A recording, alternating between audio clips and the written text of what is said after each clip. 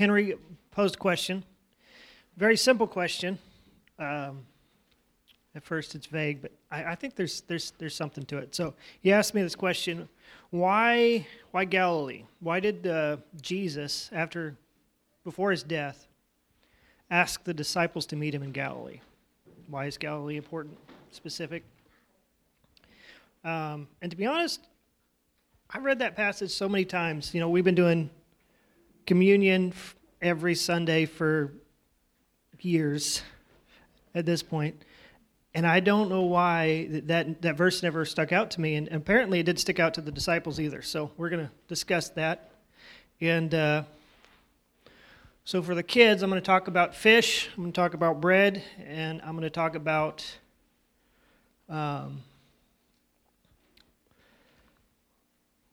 both the Lord being a good shepherd and what he has called us to do. So I'm going to pray real quick, and then I'm going to jump into it. So Father God, I thank you for this message, Lord. I thank you for your word, for your leadership, that you are the good shepherd, Lord. And I pray for wisdom and discernment for me. Help me share this message with some level of articulation, Lord. And I pray that the young kids and all of us, Lord, would gain something from this, Lord. I know that you've spoke to me through this, Lord, and I just ask that it would have meaning, Lord. I thank you that you are the bread of life. In Jesus' name. Amen. So, I kind of gave it away. I was going to start with a question about, my starting question was going to be, what was Jesus' command after the Last Supper? And they went to the Mount of Olives. This is going to be Matthew 26. I'm going to turn there real quick. We're going to break this passage down a little bit, but I just want to start with what exactly I'm talking about.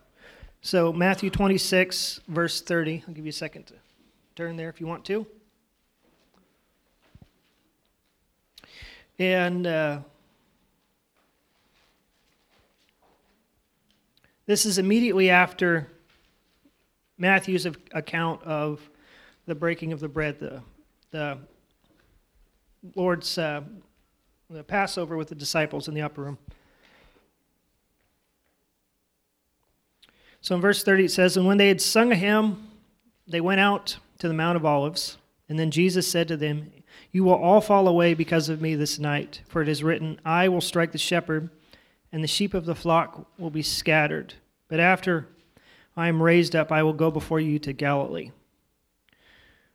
Now I think it's interesting that immediately following, Peter misses the last line about going to Galilee. And then he jumps straight into denying the fact that he's going to fall away. He's very arrogant, prideful, feels like he's going to stick around to the end. And he says this. He says, "Though all fall away because of you, I will never fall away." And then Jesus said to him, "Truly I tell you, this very night before the rooster crows, you will deny me 3 times. So I know we've all done this. We've said that we will follow through, and I've been working with our kids about this, that not to overcommit, don't promise to do something that probably won't happen, that we need to be careful with our words, that our yes should be yes and our no should be no. Well, in this moment, Peter is committed, and in his heart, he's going to follow through. He's never going to deny Jesus, and is willing to lay down his life for Jesus. And this is all going to come back, and this is kind of the heart of the story, that the narrative that I want to discuss today is the story of Peter in a lot of this. Because in my reading, Galilee is an area that is very significant and important to Jesus specifically. He grew up in Galilee. He was born in Nazareth, or in Bethlehem, down in Judah, or it is in Judah. And then, there's the story of Herod killing all the newborn babies. And so Jesus, Mary, and Joseph went and go to Egypt for a little while to get away, to run away from the bad guy. And then God calls them back, but they don't go back to Bethlehem. They go up to Nazareth. Now, some would say that Nazareth was Mary's hometown. and Joseph's, that even though they are part of the tribe of Judah, they're actually up in the northern section. Now, Elizabeth's got some slides for me, so if you could go to the next one. So I found these maps helpful in all of this. So the map on the left is, now because Israel is controlled by the Roman Empire, this is how they broke it up. Each one of these areas, Galilee, Samaria, Judea, are all controlled by a governor. So we know that Judea is governed by Pilate, who we see when Jesus goes before Pilate. But Pilate, when he finds out Jesus is from Galilee, well, he sends him out the door to go see Herod, who was over Galilee.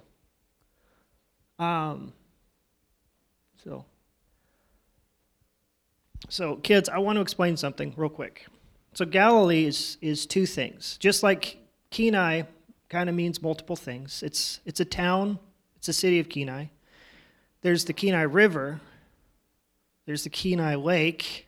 There's the Kenai Peninsula, which is a big area. It means multiple things depending on the context. So Galilee is the same way. That, if you scroll to the next one, it's basically zoomed in a little bit. In the center, right next to, I know some of you guys can't read, but I'm just going to, there's a lake. It's the same picture. The one on the right is the map of Jesus' ministry, and it's a little lake in there. Now, it's little in this picture, but it's actually quite a big lake. We scroll back to the first picture. That's the Sea of Galilee. It's roughly 13 miles long by 8 miles wide. So, for context, for us Alaskans, Testamina Lake is 20 miles long by 6 miles wide. Not too different, very large. And I was talking with Elizabeth, we like going down to Homer. And if you're standing up on the hill overlooking the Homer Spit, right before you drive down into Homer, and you look down to the spit, the beginning where the land is. Don't count the spit, but if you look at the width of Ketchimack Bay from where the Homer Spit starts over to Halibut Cove is 8 miles. So that would be the equivalent of the width of the lake. So when Jesus talks about them, well, all the Gospels talk about them riding their boat back and forth across the sea. That was 8 miles on a lot of these trips. Now, kind of like Ketchimack Bay, the lake sits with mountains on both sides. But it's not at sea level. It's like 700, depending on the level of the lake, 700 feet below sea level, which in some ways I imagine creates like a greenhouse effect, and it is gorgeous up and around Galilee. Very fertile soil, everything grows just about year-round. I was reading some articles, and they were talking about they could go years without seeing frost, ever. They have Mount Hermon up on north of the Sea of Galilee, which gets snow. So they got the snowy peaks up there, and there's some water runoff that feeds part of the Jordan River. It comes into the Galilee. It's a gorgeous area. And I can see why Jesus would want to live here. An amazing place. So Jesus' hometown is in Nazareth, which if we go back to the technical drawings here, we have Nazareth would be on the south end of the area of Galilee.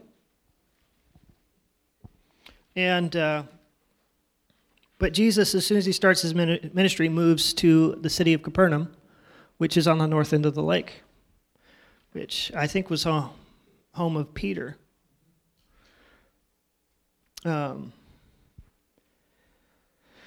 Anyway, so this is the Sea of Galilee. So everything I'm going to talk about is going to be in this area. And this is how I study. I want to know the geography to wrap my mind around the place, the people, the culture a little bit.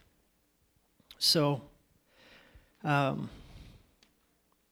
this is the place that Jesus is talking about when he says, I will go before you to Galilee. Now, most of his disciples are all from this area. Mary Magdalene is from a town on the west side, Magdala, most likely. We can't confirm that, but most likely. Herod's palace is in Tiberias, which is named after one of the Caesars, I believe. And at times, this lake gets called the Lake of Tiberias, depending on who you're talking to in which gospel. It's also at times called the Lake Gennesaret, if I'm saying that right, which mostly refers to an area of up north, the northern part of the lake.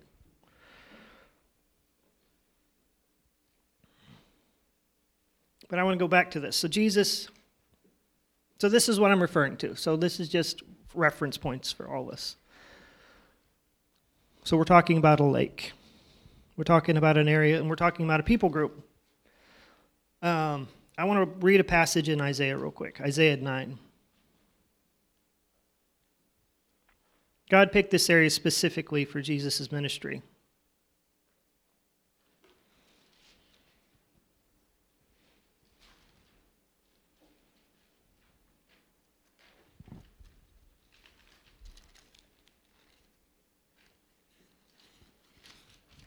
So Isaiah 9, verse 1 says, "But there will be no gloom for her who was in anguish. In the former time he brought into contempt the land of Zebulun and the land of Naphtali." Now these are the two tribes that actually settled in that area of Galilee. So it's referring to that specific area. "But in the latter time he has made glorious the way of the sea, and the land beyond the Jordan, Galilee of the nations. The people who walked in darkness have seen a great light. Those who dwell in the land of deep darkness, on them his light shone." And in the same prophecy, I'm going to skip down, and we're familiar with this passage. Starting in verse 6, it says, For to us a child is born, to us a son is given, and the government shall be upon his shoulder. His name shall be called Wonderful Counselor, Mighty God, Everlasting Father, Prince of Peace. And of the increase of his government and of peace there will be no end. And on the throne of David and over his kingdom, to establish it and to uphold it with justice and with righteousness. So one of my answers to the question why Galilee is because the Lord ordained it in the beginning to be where the light of the ministry of Christ would be shown. One of my favorite verses is Matthew 5:16. It says, "Let your light so shine before men that they see your good works and glorify your Father in heaven." And that so defines the ministry of Christ in that area. We were talking a little bit about what the culture would have been like in this area, if it would have been a little bit like the North Road in a sense. It wasn't the religious center because that would have been in Jerusalem. Tiberias on the south end of the lake, well, Jerusalem would be kind of the center of the hub for the entire country. And way up north in Galilee is kind of just out there. You know, you got a lot of farmers, fishermen. And even the way that Isaiah describes it is as those who are dwelling in darkness, which is interesting. And this is where Jesus decides to come. And it's not unintentional. Like Jesus didn't hang out a lot in Jerusalem because they tried to kill him there. Often. Even in Nazareth, I thought it was interesting. Jesus, goes down to see John the Baptist, and he gets baptized. And John says one of the most profound revelations, I think, in all the New Testament is, "Behold the Lamb of God who takes away the sins of the world." And in that moment, he says that Andrew, one of the first to follow Jesus, which is Peter's brother, decides to follow. And he's all excited, and they go up north after Jesus has the 40 days of fasting in the wilderness. And Jesus overcomes every temptation that Satan has. So after this, he goes to church on Sunday, to the synagogue, whenever they're meeting. I'm sure it's not Sunday, but he opens the Bible, and I don't think it's Isaiah 9, the scroll. He opens the scroll. You would know the passage. There we go. He reads Isaiah 61. We'll read this passage real quick. It's such a good one. It's worth reading.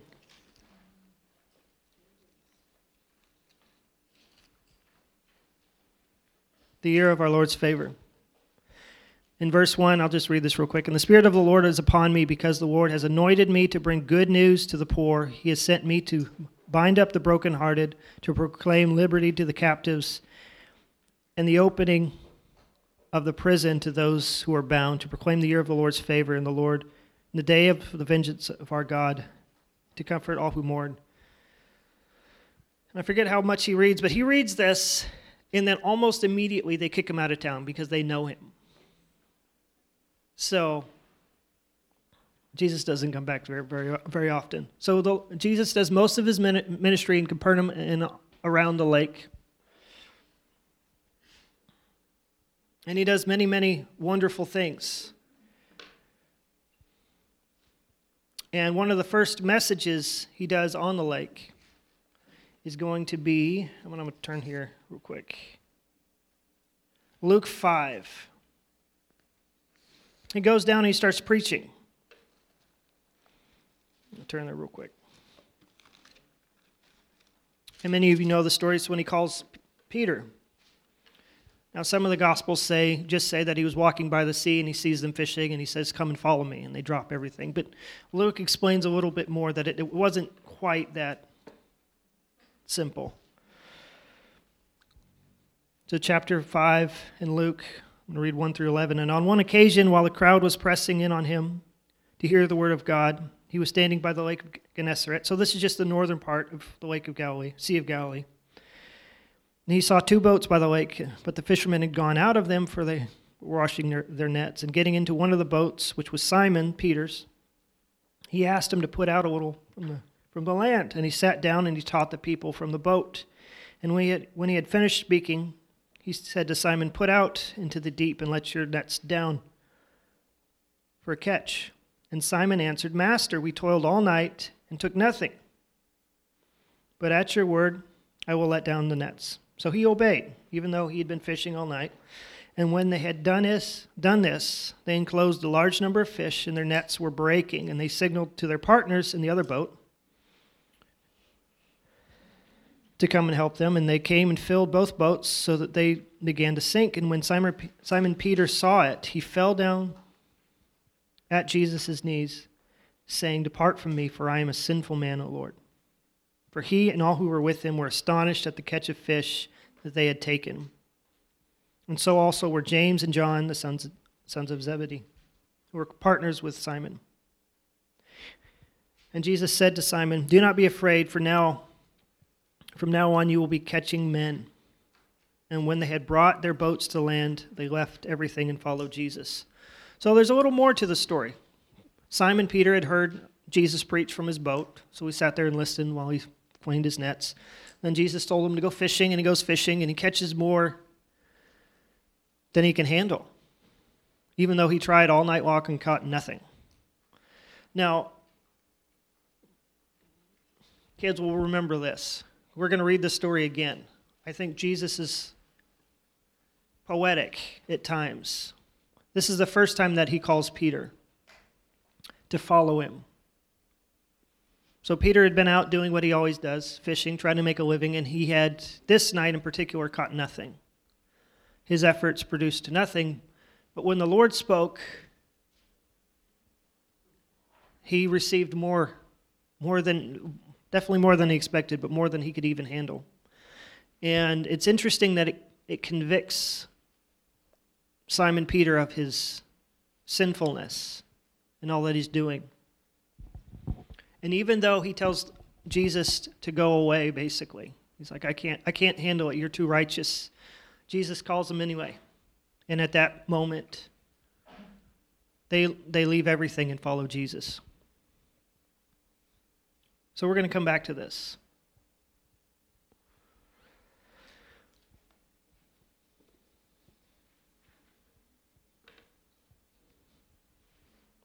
So I want to jump over to a passage in Matthew where Jesus feeds the 5,000. And I think this is important in this story because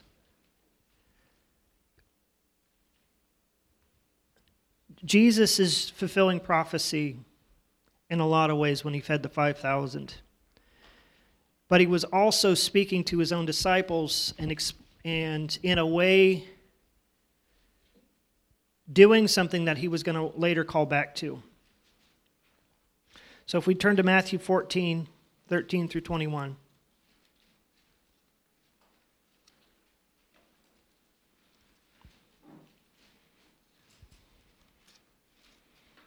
So kids, we're going to treat it like story time, and we're going to go through the feeding of the 5,000. So verse 13. Caleb, you know the story. Now when Jesus heard this, he withdrew from there in a boat. So just to preface this a little bit, Jesus had just got news that John the Baptist had died. He was very mournful and sad, and his desire was to pull away. You can see this picture behind me. From what I understand, the city here is going to be Tiberias, and the other side, and I'm probably going to pronounce this as Golan Heights, well, most likely.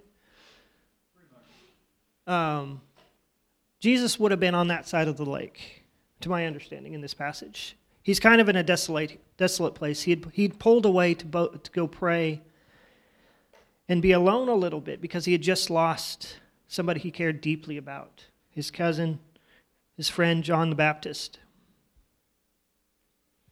But instead, the people came from far and wide, all around the lake, even from Tiberias. They came over in boats to find Jesus, to hear him speak. And Jesus had compassion on them. So he began to minister and heal them.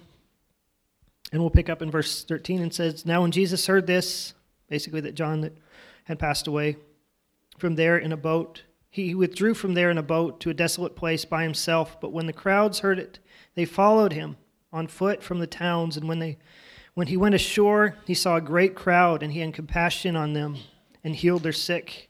Now when it was evening, the disciples came to him and said, This is a desolate place, and the day is now over. Send the crowds away to go into the villages and buy food for themselves. But Jesus said, They need not go away. You give them something to eat. And they said to him, We have only 5 loaves here and 2 fish. And he said, Bring them here to me. Then he ordered the crowds to sit down on the grass, and taking the 5 loaves of fish and the 2 fish, he looked up to heaven and said a blessing. Then he broke the loaves and gave them to his disciples, and the disciples gave them to the crowds, and they all ate and were satisfied. And they took up 12 baskets full of the broken pieces left over, and those who ate were about 5,000 men besides the women and children. So this may sound familiar. We basically did this morning. We have bread that was been broken. Pastor Henry broke it, and we passed it around, and we ate it. What we're doing in communion is referencing, in a way, this feeding of the 5,000, which Jesus did to fulfill a prophecy way back in Exodus. And I didn't look this prophecy up, but the Pharisees were looking for someone to come and fulfill the prophecy of a man that was going to be like a second Moses. And one of the things that Moses did is there was the miracle of the manna that fell from heaven that fed Israel and sustained them when they were in the desert.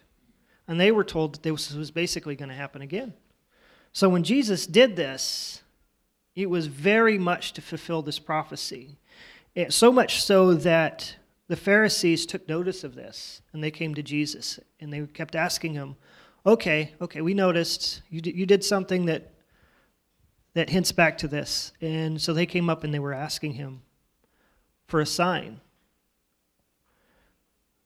Even though, what's that? They were asking him for a sign, basically, confirm with us that you're that prophet that was talked about in the Old Testament. And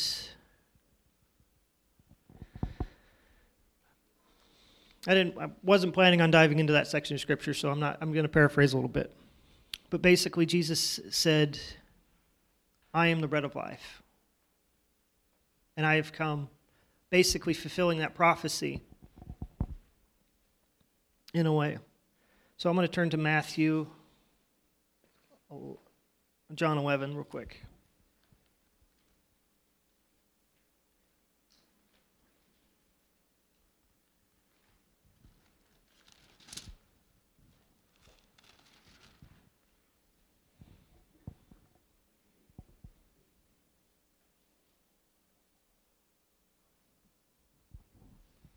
I apologize, that wasn't the one I was thinking, but that one is Jesus saying that he is the good shepherd.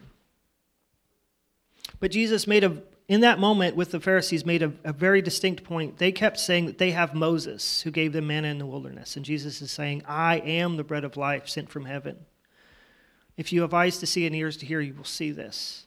And him doing that, having that conversation with the Pharisees, talking with the disciples about it as well, and teaching on that. And I know I have that in my notes somewhere. I'm going to come back to that. There we go. John 6.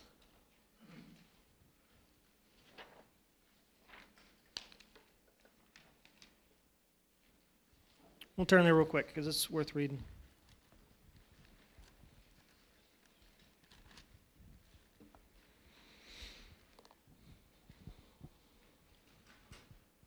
So I'm going to start in verse 25.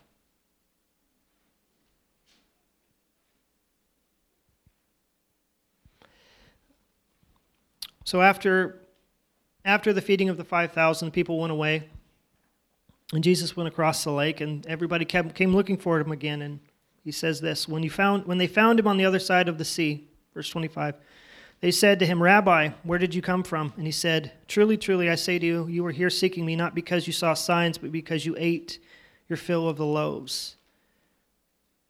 Do not work for food that perishes, but for the food that endures for eternal life, which the Son of Man will give you.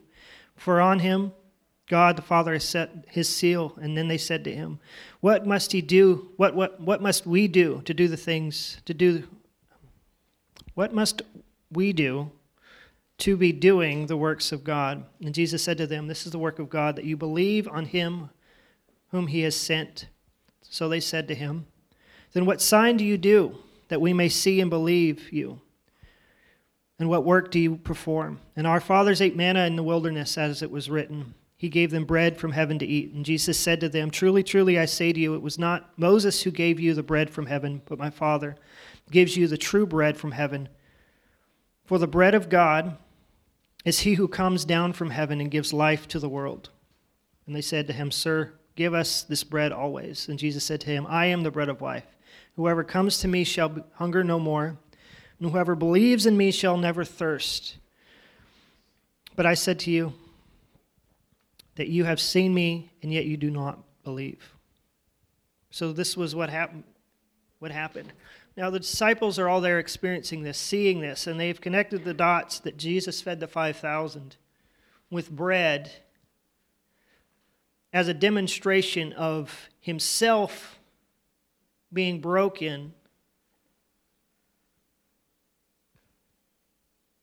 so that he would demonstrate and show that he is the way, the truth, and the life, sent from the Father, sent from heaven.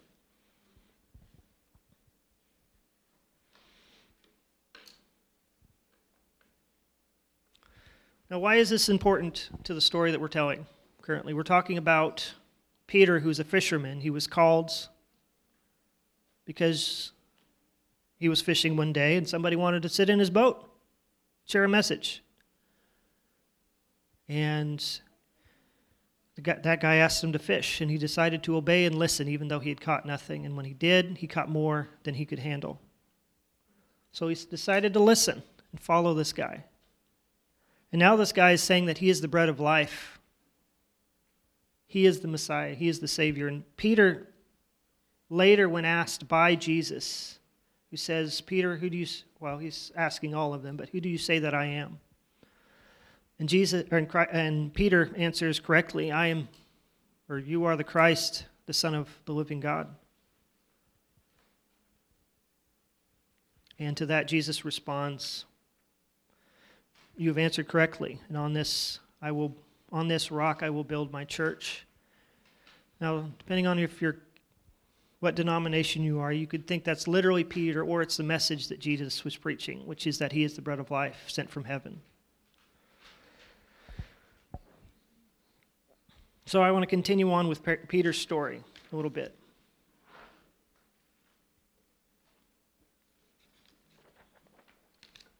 So we're going to go back to this Matthew 26 a little bit. We talked about they had the Lord's Supper. They went up to the Mount of Olives, and Jesus says, "You will all fall away from me," because of the prophecy that says, "The shepherd, I will strike the shepherd, and the sheep will scatter." So what happens after Jesus dies? Do all the disciples run away? What's that? Jesus was put in a tomb. What did the disciples do?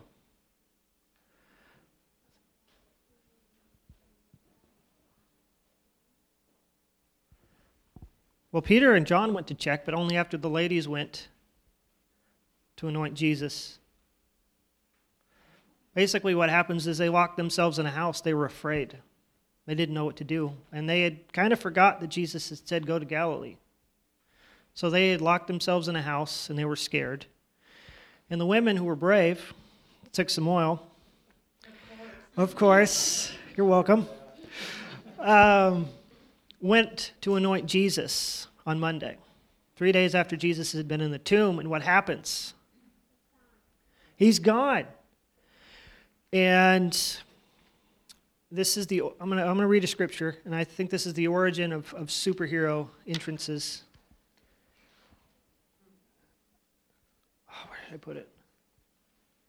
Matthew 28.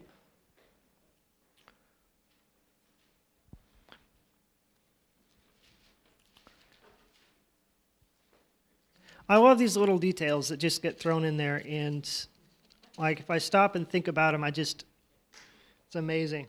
So Matthew 28 says, "Now after the Sabbath, toward the dawn of the first day of the week, Mary Magdalene and the other Mary went to see the tomb. And behold, there was a great earthquake. For an angel of the Lord descended from heaven." Bam. Came down like a meteor, it struck the earth, rolled away the stone, and he sat on it. And his appearance was like lightning, and his clothes were white as snow, and for the fear of him the guards trembled and became like dead men. It's pretty intimidating. But the angel said to the women, "Do not be afraid, for I know that you seek Jesus, who was crucified, and he is not here, for he is risen." And as he said,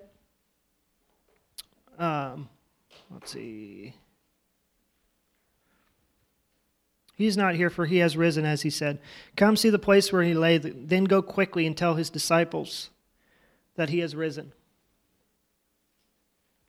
from the dead, and behold, he is going before you to Galilee." So this is the second time they've been told. You're supposed to go to Galilee. Jesus is going to meet you there. There you will see him. See, I have told you. So they departed quickly from the tomb with fear and with great joy, and they ran to tell the disciples. And behold, Jesus met them and said, "Greetings." It was a bit unexpected. Supposed to meet him in Galilee, but he showed up anyway. And they came up and took hold of his feet and worshipped him. And then Jesus told them, "Do not be afraid. Go and tell my brothers to go to Galilee. There you will see me." So, all right, this is the third time Jesus is trying to send a message here. Galilee is important. You should go there. And we learn after this, I'm going to summarize a little bit. So Jesus tells the disciples to do this, and later he shows up to where the disciples are, and guess where they're at? Any guess where the disciples are at? No. They're not. They're still in a house with the door locked. But Jesus showed up anyway.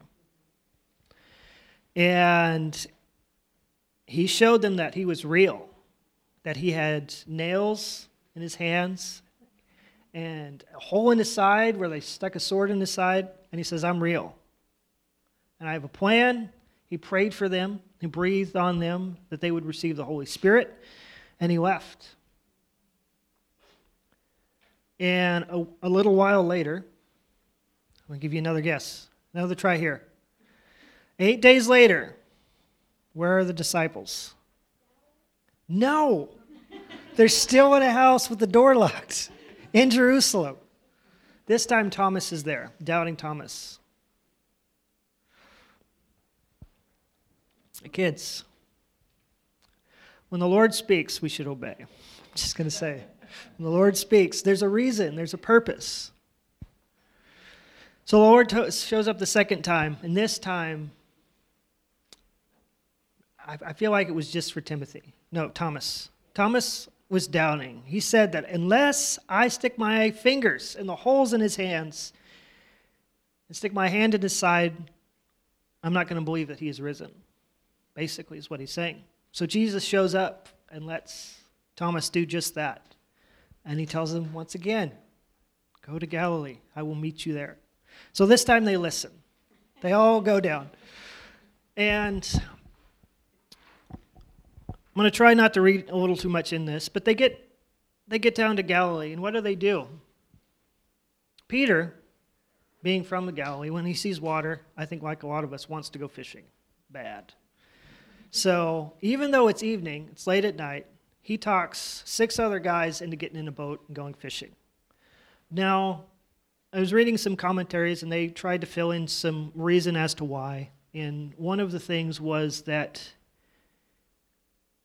these guys are still grieving with, even though Jesus has appeared to them, with so much uncertainty about their future and what they are to do.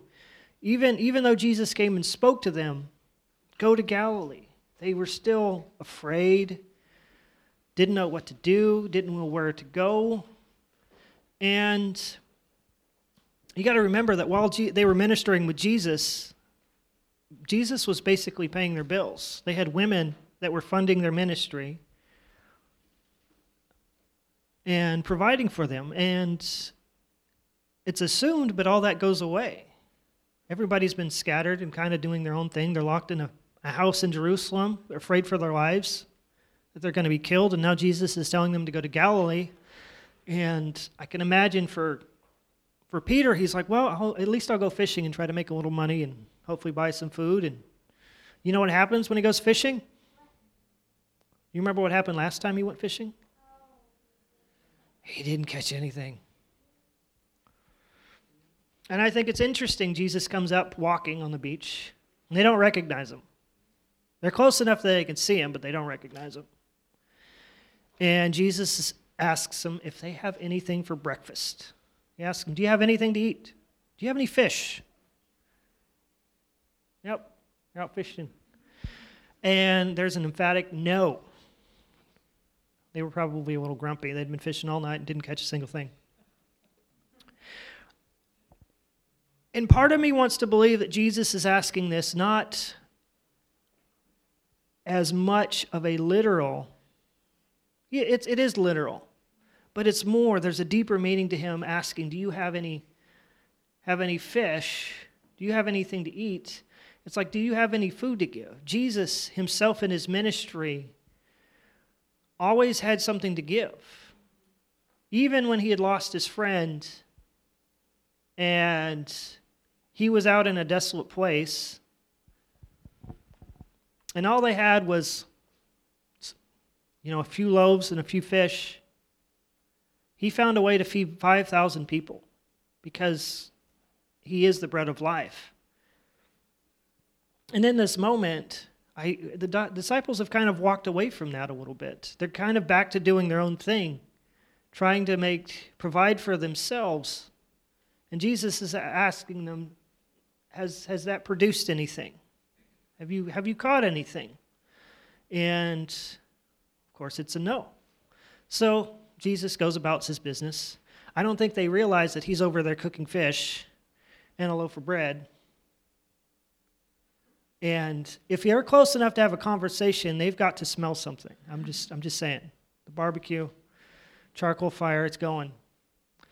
And Jesus calls out later, he says, throw the net on the other side. Now this is the second time. This is like deja vu. When Jesus called Peter at the first time, same thing happened. He didn't catch any fish. He fished all night. Now this time, he's saying cast the net on the right side of the boat. So they do, and they catch a lot of fish. A lot of fish. Do you know how many fish they caught? 153. Because who doesn't like to keep track of the high score, right? This was the high score. They caught 100, and their nets didn't break. And I love how they put in this little comment that Peter went down there by himself and drug it out of the water onto the beach. All by himself. And at this point, nobody has to ask who this man is. It's Jesus. And they walk over, and what does Jesus have? He has a fish that's been cooked and a loaf of bread. Does this ring any bells to anybody? Has this happened before?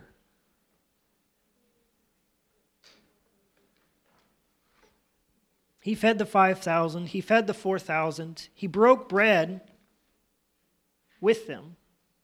He's preached about being the bread of life. And now here he is with his disciples again.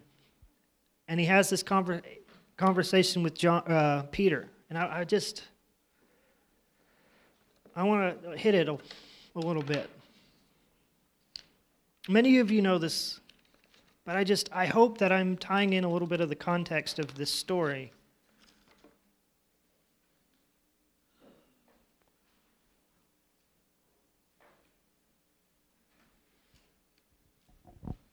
It's John 21.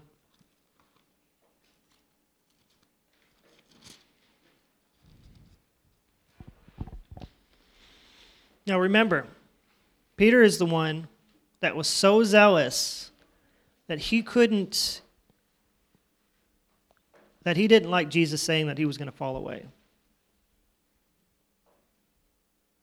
He was going to stay with Jesus till the very end. He was going to lay down his life for Jesus. He was committed. But yet, and I know I kind of skipped this part, but do you guys remember what happened when Jesus got arrested?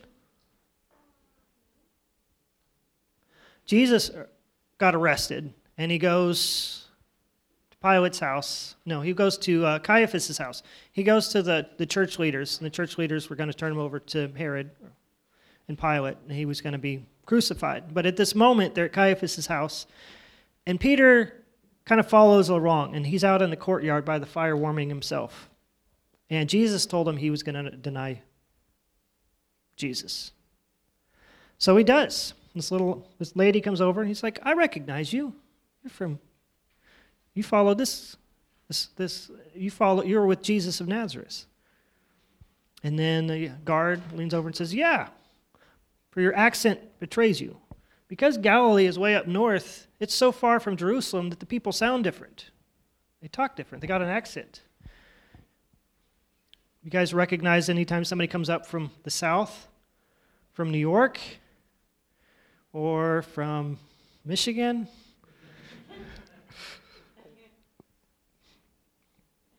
They sound different. Or what about from England? You don't recognize what? They sound funny. I'm terrible at accents, so I'm not going to do accents.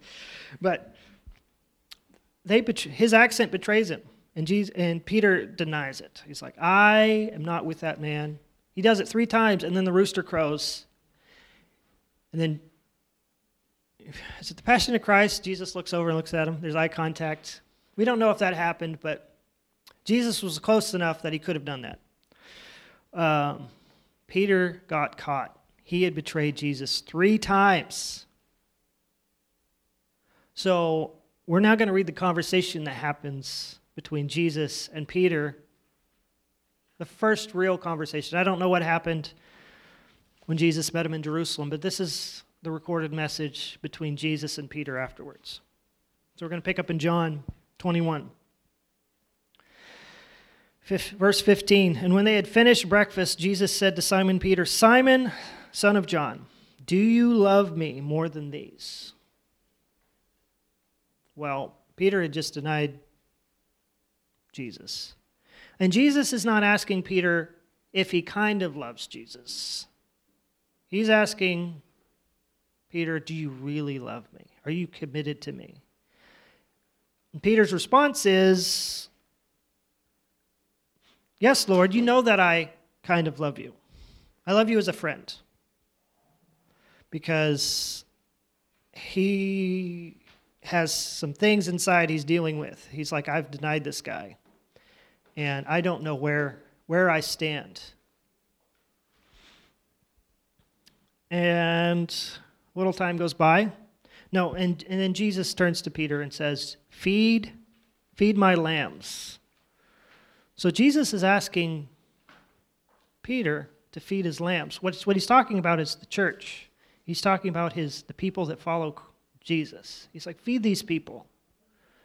Now, just a minute ago, Peter didn't have anything to give. He didn't have anything to feed when Jesus asked. But Jesus is asking him to feed his lambs. Jesus asks the second time the same way. He asks the same thing. Do you really love me, Peter? Peter's like, yes, Lord, I kind of love you. He's like, feed my sheep. He's saying the same thing. He's like, take care of my lambs and my sheep. Don't forget the bigger ones. Tend to them. And it's not just feed them, it's to take care of them. It's to shepherd them. It's to nurture them. And then he asks a third time. Now, what else happened a third time?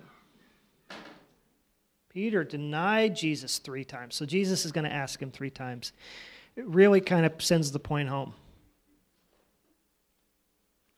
And Simon, son of John, do you love me? Now this time, Jesus doesn't say, do you really love me? He says, do you love me a little bit? Do you love me as a friend? And this time, Peter's response is, well, Peter was grieved. And he said, Lord, you know all things. You know that I love you. He acknowledges that Jesus knows exactly where Peter's at, that his love is weak, and that he has a little bit. He has a little bit of love. And, I shared a message before, and it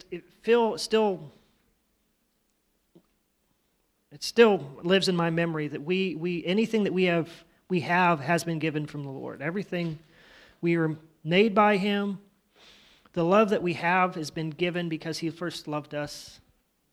And that Peter, when he says that he has a little bit of love for the Father, it's still what has been given from Jesus to Peter. And if we remember the story where Jesus fed 5,000, what did he do? He took a little bit of bread, he broke it, and they gave it to the disciples to pass out. And when they passed it out, it went really, really far. Like really, really far. It fed everybody. They were full and he had enough left over. This is what happens when when God blesses something. When he is behind it. And again, Jesus says to Peter, feed my sheep. And truly, truly, I say to you, when you were young, you used to dress yourself and walk wherever you wanted. But when you are old, you will stretch out your hands, and another will dress you and carry you where you do not want to go. And after this, he said, follow me. So what Jesus does in that moment is he is acknowledging that, yes, the Lord's leadership will lead Peter to a point where he will give his life for Jesus. But in the moment, he is asking Peter to feed his sheep, to take care of, to do what Jesus is asking him to do, to be obedient, to follow him. And I love there's a story in Acts where after this, Peter and John go into the temple of Jerusalem, and they stop and they see a guy sitting outside one of the gates who's begging. And the guy asks for money. And this time, Peter doesn't have any money. He's broke. But in this moment, Peter doesn't say that he doesn't have anything. This time he says, silver and gold have I not, but what I have I will give you. Be healed. And the guy got up and walked in with him. he had something this time because he had been given something by the Lord. And to circle back to the question, why Galilee? I do think Galilee was, so much of it was crafted by the Lord, that it was a fertile land. Jesus said in this area, in this region, that the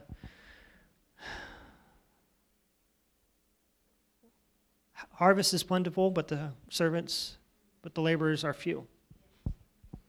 And now I've lost my train of thought. Awesome. But that we are to be servants to the Lord. And that in and around Galilee, I think Galilee was still a very, very important place. It was a land that had been prophesied was a land of darkness, but that had been shown a great light in Jesus when he came. And when Jesus came, he came as the bread of life, fulfilling prophecy, declaring himself the bread of life. That we, every time we break bread, we do it in remembrance of him. That we are given something, and we are meant to give it. We are meant to have something to give because we have been given something. And that's what Jesus is doing with Peter. He's like, you have been given something, now go give it. And that, to me, is really the story of Peter and why this moment here in Galilee on the sea as Peter is fishing is so incredibly important. And for my own story, I can relate to this a little bit. But for Jesus going all the way to Galilee to have this experience in this moment with Peter, which is one man, was probably worth it. Creating the whole storyline just for Peter, so Peter can have this moment, so that we could have this moment to look at. And I find this incredibly interesting. Did you know the distance between the north gate of Jerusalem and Capernaum, which is Peter's hometown, is 99 miles, which is coincidentally the exact distance it is from this church to Land's End and Homer, to give you an idea.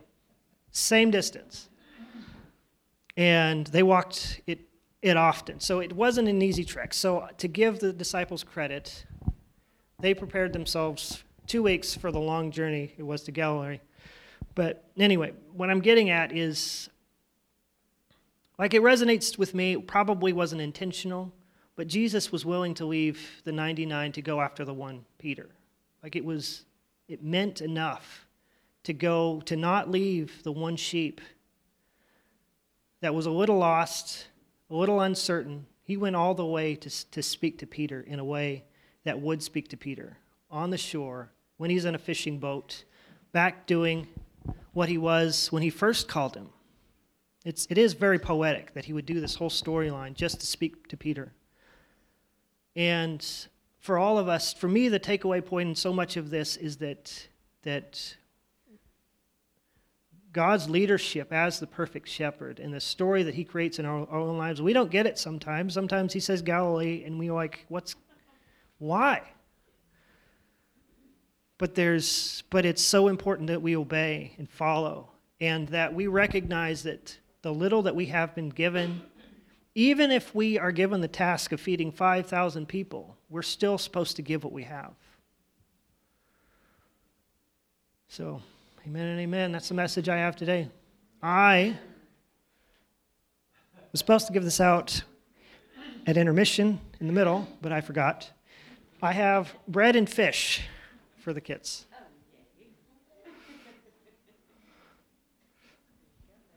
Who's going to be my disciple and hand this out? Caleb, you want to hand these out? Donnie will. Amen and amen. We'll pray real quick. Well, Father God, I thank you, Lord. I thank you, Lord, for your perfect leadership, that you are the good shepherd, that you have, even in your prayer, Lord, you gave us the gift of a prayer that says, give us this day our daily bread, Lord. I pray that we would grasp what we have been given, Lord, that we would seek you and find you, Lord. And I pray just for a faith to believe and walk out what you've called us to do, each and every one of us, Lord. No matter how big, no matter how small, Lord, that we would be faithful with what we've been given, Lord. I pray today that you would stir our faith and build our faith continually as we walk with you, Lord. In Jesus' name, amen.